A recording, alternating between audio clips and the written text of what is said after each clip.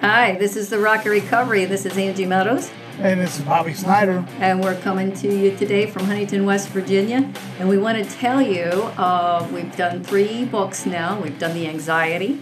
And if you don't overcome your anxiety, you're going to go to torment. And if you don't overcome your torment, you're going to go to trauma. And those books we have finished, the 12 lessons on anxiety, the 12 lessons on torment, and the 18 lessons on trauma. And if you don't take care of your trauma, now your spirit and your soul disconnects. So book number 4 is Rock of Recovery, Spirit and Soul Disconnect. And we're going to talk about your spirit and your soul and what the differences are. And then the other lessons are going to be emotional regression, your roots of depression, undisciplined thinking, the different types of consciences, like the 12 kinds of immature consciences, trials of rejection, oppressive spirits, oppressive attitudes, and how not to agree with them, understanding the things that defile you. And then we're going to go to finding balance, learning how to be steadfast versus faint-hearted, and to identify your bondage. And then we're going to learn how to suffer well. And at the end of this book, Bobby, there's a lot of devotions, and there's like 8 Bible studies. There's small group rules, rules for moderators, leadership guides, good follower guides. So this is a really good overall book, and it's actually probably my favorite because it gives me the most practical lessons to be able to heal myself, to be able to nurture myself. So let's kick off lesson number 1 with understanding your spirit. I am paying attention. I'm just trying to dial this in. So understanding your spirit, Scripture says, I have given them glory that you gave me, that they may be one as we are one. That's John 17:22. So here's what I want to talk about. If I am stuck in the physical circumstances of my life, if I'm stuck in my problems, if I'm trying to fix, manage, and control people, I'm literally into matter. I'm into the physical realm, and things are hard for me. Things don't move easily. I don't flow out of joy. But if I'm living in the spirit, I'm living from heaven to earth, instead of from the problems of the earth trying to beg heaven to help me. Instead, I'm living from the glory of heaven, from the joy and from the peace and from the safety and the comfort of heaven, and I'm enjoying my life. And I'll catch myself singing all day long. But if I drop into my soulish, fleshly realm, I'm going to realize that I've got suffering and things that are clinging to me that aren't doing me good. So let's read the introduction. Living in your spirit is your real self. It is peaceful and comfortable and moves and breathes from a higher dimension of love. You will be free to sing and enjoy life and connect with others. The soul is the moral and emotional nature of human beings. It has been described as our mind, will, and emotions. Yes, so I want to be able to be peaceful, to be comfortable in my own skin, to be able to move and breathe and have confidence and to just feel like that I can enjoy my life. Right, and coming from the side of the addict or the alcoholic, which is why I'm here, that's a tough place to get. That's a tough place to get to because my life really thrived on chaos before I got sober. My life was really dependent on how much stuff could be going on, and once everything settled down, I really felt uncomfortable. Well, I think in addiction, there's or even an enabler, because an enabler is an addict too. They're just addicted to helping other people, helping their addicts stay sober and stay sane. And so I think we live out of exaggerated emotions, and everything's loud and noisy upstairs in our heads, and it's very difficult to settle ourselves. So number 1, the spirit is the part of you which can live in a higher dimension connected to God. Number 2. The body either obeys the soulish emotions or it is mastered by your spirit man. So I don't want to obey my emotions. If I'm angry, I don't want to obey that anger. I want to acknowledge it. I want to figure out what's hurting me, what made me angry, what boundary I need to set up, what I need to resolve in my life. And as I drop into my spirit, now I get out of my conscious mind into my subconscious mind, and I can see and hear and feel the things that are blocking me and blocking my energy and blocking me from the Lord, blocking me from safety, from peace, from joy, and I can start releasing those things and healing them. You want me to read next? Yep, go ahead. I thought I was taking the even numbers. Number 3, if we do relationships out of the soul, we can vacillate between poor decision making and intense confusion. We will be left feeling rejected and like a failure. Good relationships are spiritually connected. Yes. Boy. Yeah, when you can spiritually connect with somebody, now you have connected with a trust bond. And you don't need them to act a certain way, and you're not afraid of their emotions. You're not afraid of their crazy side, their whiny side, their grumpy side, their hateful. You're not afraid because you have spiritually connected with the heart of them that where they love from. Does that make sense? And all those other things are behaviors and emotions that they're probably releasing, and if they have to stuff them, if they have to be real careful in their relationships and walk on eggshells, those emotions are going to come out other ways. But if they're safe, you'll get the grumpy, you'll get the bitter, you'll get the hateful, not coming at you, but coming out so that they can hear it and process it and be free and safe to enjoy life. And as soon as they get it out, it has no power over them. Does that make sense, Bobby? Absolutely. I just can't get comfortable. I see that. Squirming. I don't know what to do. Number 4. Number 4, it's your soul man that carries offenses and wounds, which can end in depression and self-destruction. Look at that. So my spirit man does not receive offense and wounds. It literally looks at them. I can see them, but I release them, and I don't let them cling to me and dominate my thinking or my life. Number 5. Number 5, but the inner spirit man is the core of your being, which can commune with God and is not self-conscious and walks in the fruit of the Spirit. This is called walking on higher ground above fickle emotions and temporal circumstances. That fruit of the Spirit, we discussed all of 9 fruits of the Spirit in the last book. The love, the joy, the peace, the patience, the kindness, the goodness, the faithfulness, the gentleness, and the self-control. And that's where I want to practice. That's where I want to live out of. I don't want to live out of bitterness and anger and suffering and anxiety and fretfulness and confusion and worry. I really want to live out of that higher man, because now I'm above all these circumstances and they don't have power to dominate my thinking or dominate my life. I get that. Number 6. Number 6, the voice of the soul is harsh and critical. The voice of the spirit is loving, kind, and encouraging. So if I'm listening to myself, and I'm negative and beating myself up and I'm critical, I've got a lot of soulish stuff going on. I've got a lot of inner turmoil. But if I'm listening to the Spirit's always loving. It's always kind. It's always uplifting. It's always encouraging. So I want you to start recognizing when you're too harsh, when you're too critical with yourself or with others. Okay, so we're going to do an exercise here. Identify which realm you live in, the soulish realm or the spirit realm. So you say the soulish and I'll say the spirit. If you experience betrayal, the spirit man is going to experience love, joy, and peace. The soul man, I'm a soul man, feels disappointments. And instead I want to live out of patience, kindness, and goodness. Soul man is critical and condemning. Instead I want to live out of faithfulness. Negative or moody. Instead, I want to be gentle. Judging and pushing others away. Instead, I want to have self-control and good boundaries.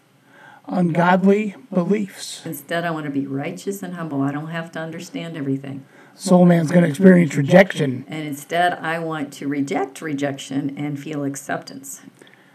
Soul man is unregenerated. And instead, I want to regenerate myself with the fruit of the Spirit by practicing that, by practicing encouraging myself.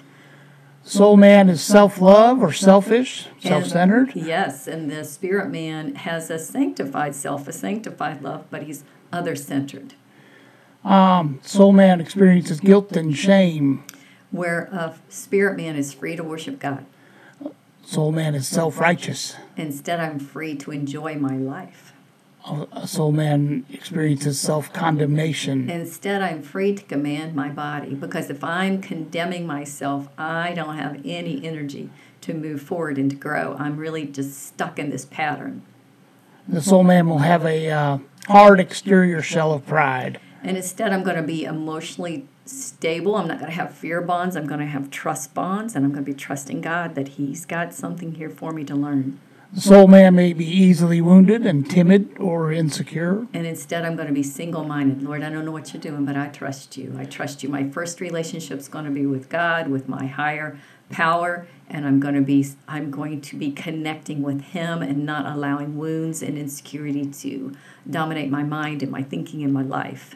Soul man will be full of confusion, double-minded. Whenever I'm double-minded, I want to wrestle that, and I want to come to a place of confidence. And last one. Soul man will be isolated with trust issues. Yes, I want to be connected with God and others. So there is a time that I just have to exercise my trust muscle. I want to be able to choose people that are trustworthy, that delight in me, that enjoy my company, and that are humble and can do good relationships. And those are hard to find sometimes. I don't know if I really like this list. Because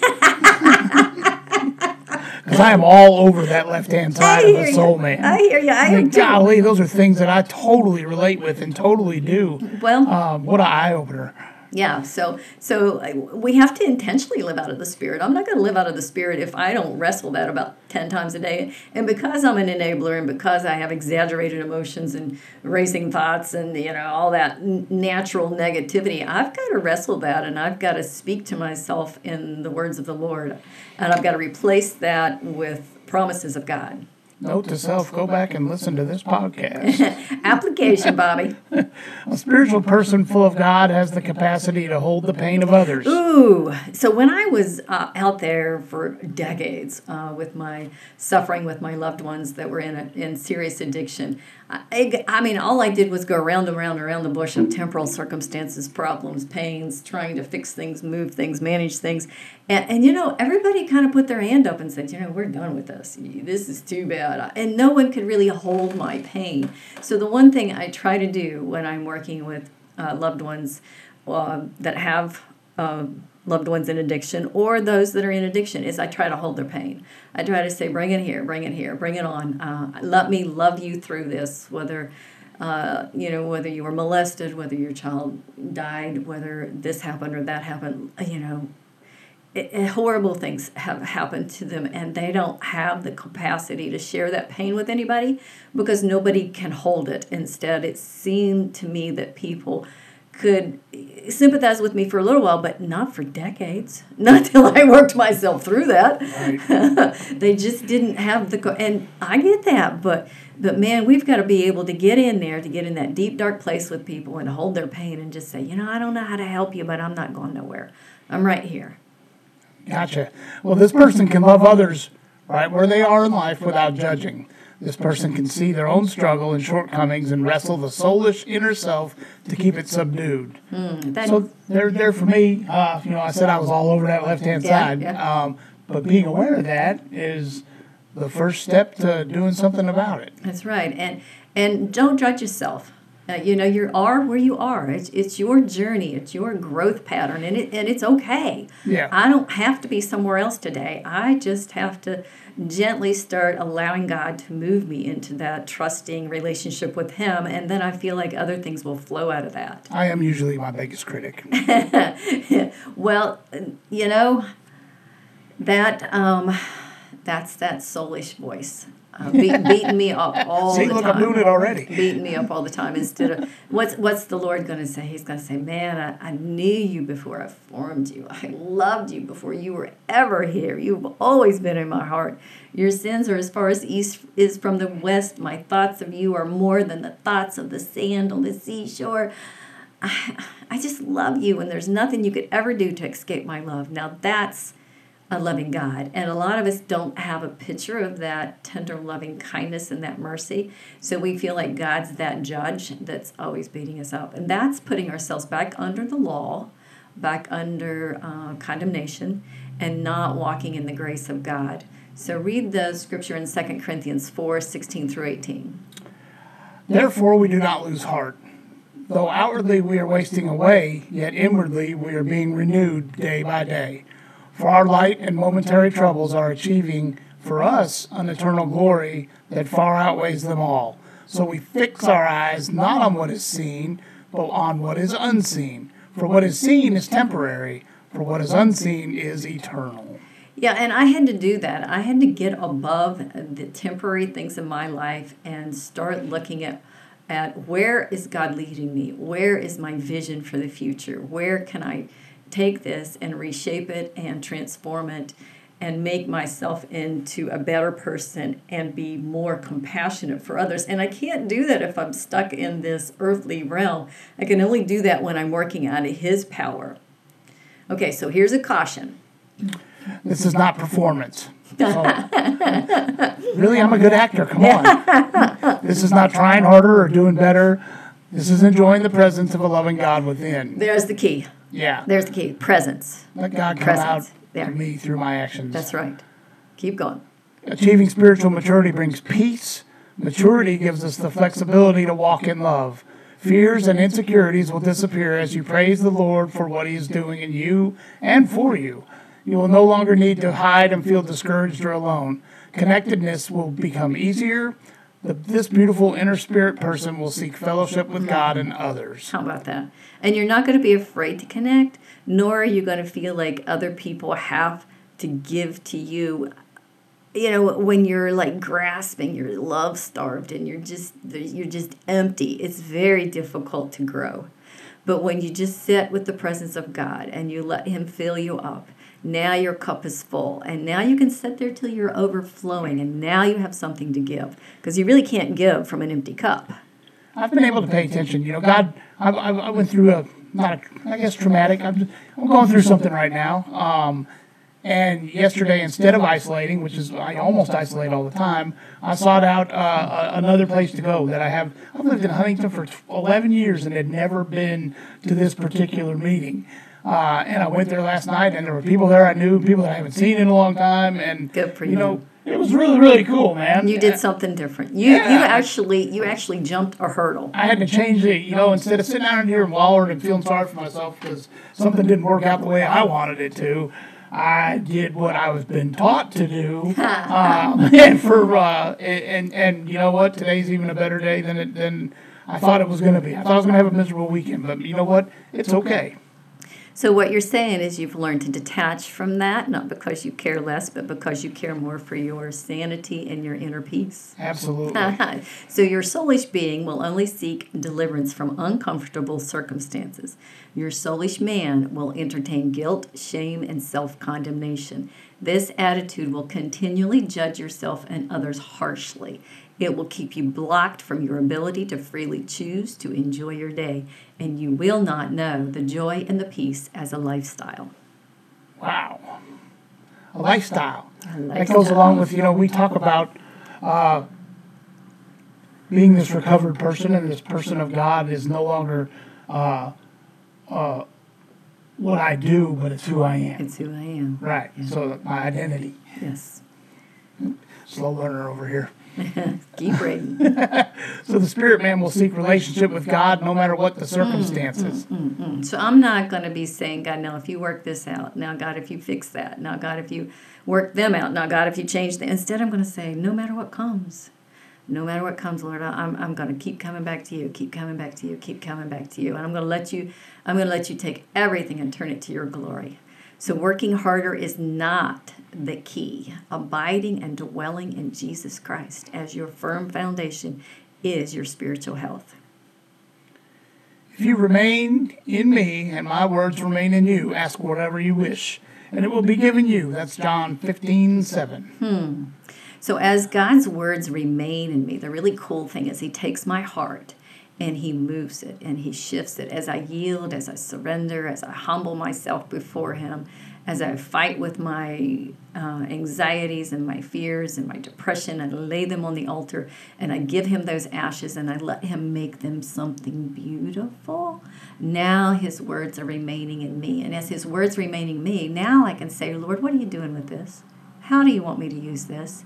And now I'm growing, and now I can ask whatever He has put in my heart, because my heart and His heart is one. Next verse. But seek first his kingdom and his righteousness, and all these things will be given to you as well. That's Matthew 6:33. So do you see how I've taken maybe a circumstance or something that was uncomfortable and I've just laid it before him and said, now make this into your righteousness. Make this into your kingdom. Show me what you're doing here. And instead of getting stuck and going back around and around that desert mountain, I'm just going to be moving and saying, I don't understand this, and I don't need to understand. I'm just moving forward with you, Lord. I'm just doing good. Keep going. Those who belong to Jesus Christ have crucified the sinful nature with its passions and desires. Since we live by the Spirit, let us keep in step with the Spirit. Let us not become conceited, provoking, and envying each other. That's Galatians 5:24 and 26. Let us not become conceited, provoking, or envying, but let us live in the Spirit and keep in step with the Spirit. Set your mind on things above and not on earthly circumstances. For you died, and your life is now hidden with Christ in God. Colossians 3:2-3. So when I have died to myself, I've died to my self-will. I've just said, Lord, I have no will of my own. Take my will and take it and turn it wherever you want it to go. Now I'm going to be able to live out of heaven. So let's see what this looks like, the earthly versus the heavenly. I'll read the earthly. You read the heavenly. Oh, give me the good I'm ones this giving time. you the good ones. Earthly nature has to be put to death. God's chosen people are holy and dearly loved. Yes, and I think that holiness comes from purity, a pure love, a sincere heart, a sincere love that's not selfish, that's not unkind, but it's just literally wanting what's good.